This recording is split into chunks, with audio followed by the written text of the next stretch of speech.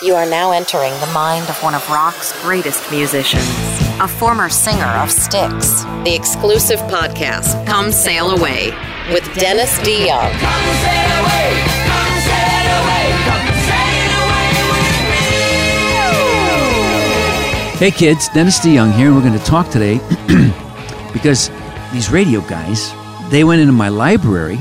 I gave them a tour of my house, and they saw the photo of me with Ronald Reagan in his office in 1996. And I happened to mention, well, there's a pretty good story about that, because the Paradise Theater tour, the Paradise Theater album, all sprung initially from the presidential race between Jimmy Carter and Ronald Reagan, I believe 1979-80, right? And here's how it happened. I was wandering through an art gallery, and there was a painting there. It was actually what they call a serigraph.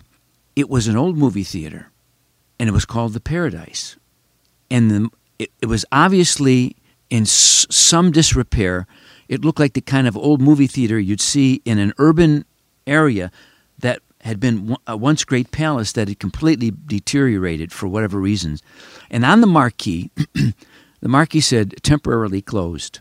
So I looked at that and I said, Paradise, temporarily closed, which is what the artist intended. His name was Robert Addison, and I'm a fan of his artwork. So I bought it, and I brought it home, and I showed it to my wife, and I kept looking, and I said, you know, with this presidential election going on, this idea of Paradise Lost, temporarily closed, I think there is really a concept album waiting to be explored by the band in terms of how do we feel about this country at this point in time.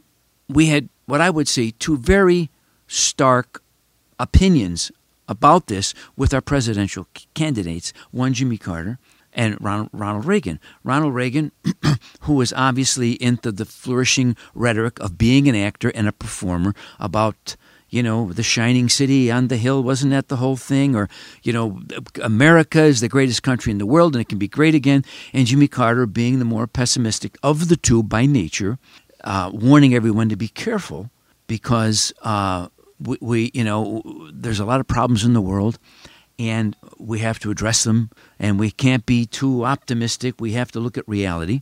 And my belief in politics is human beings always take magic over math.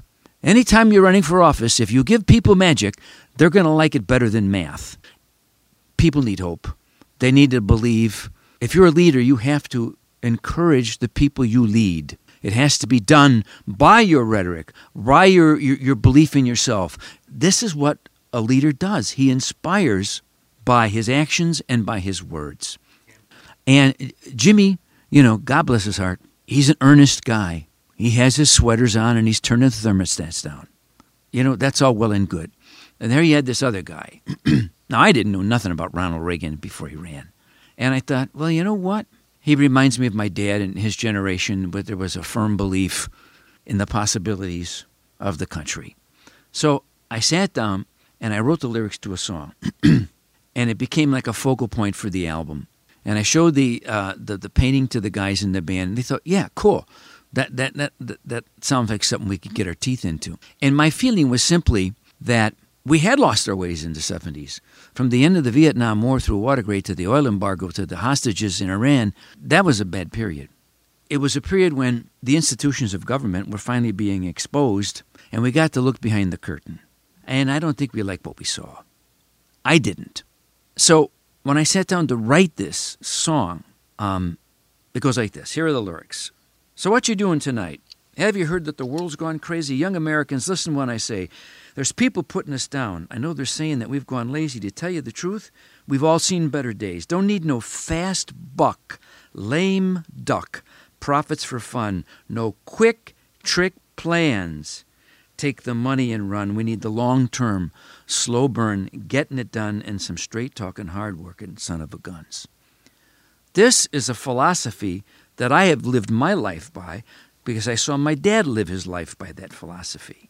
And all you have to do is look at the stock market and the way the world is run today to look at that philosophy, to understand where I come from as a human being, that there is no magic to this. It is hard work. It is not short term. It is long term. You have to think about things You know what I mean? And then I said, second verse, not the same as the first. What you doing tonight? I got faith in our generation. Let's stick together and futurize our attitudes. I don't know if that's a word, but it sounded good. I ain't looking to fight. I'm no warrior here, but I know with determination we can challenge the schemers who cheat all the rules.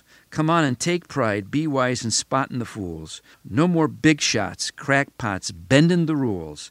A fair shot here for me and for you, knowing that we can't lose. And we'll be rocking in paradise, rocking the paradise tonight, rocking in paradise, rocking the paradise tonight. That was my philosophy. And I thought whether or not Reagan was sincere, and I think he was, I thought he was the better of the two candidates, which of course makes me an anathema in show business, because it seems to say that I'm a conservative, which I most certainly am not. I am, in political terminology, a man in no man's land, because I want some from column A and I want some from column B, and I don't care if you assholes on the left and you assholes on the right can't see that both of you have got some good ideas, but neither of you really represent me. So I went for Reagan. And so, okay, I voted for the guy because I thought, yeah, I believe in hope. I believe in that we can be better. Okay, is it a grand illusion? Perhaps. But we need our mythology. We need hope. We need this illusion that keeps us human beings going forward and trying to be better. Okay, we don't get it right all the time. To tie this all up, you saw the photo of me and Ronald Reagan in his office in 1996, right after the Republican National Convention. And Tommy Shaw had a friend who was friends with Reagan. And we went to his office, and we stood in there. And I had, I guess, the good fortune to tell Ronald Reagan about the Paradise Theater and what I had based that whole album on. Well, he looked at me and said, Dennis, I have all your records, and Paradise Theater is my favorite, like hell he did. He had no idea what I was talking about. But I didn't care, because I got to tell that guy, can you imagine this? A kid from the South Side that grew up in a two-flat playing accordion, think that's 10 strikes against you right there. I told the former president of the United States, yeah, you inspired an album, and it was our most successful tour, and it sold 10 billion albums. And that's that story. Isn't that a good one? Enlightening? Perhaps. Entertaining? Always. Thanks for listening to the podcast, Come Sail Away with Dennis DeYoung. Get the next new episode Friday morning at 7 a.m. on this website.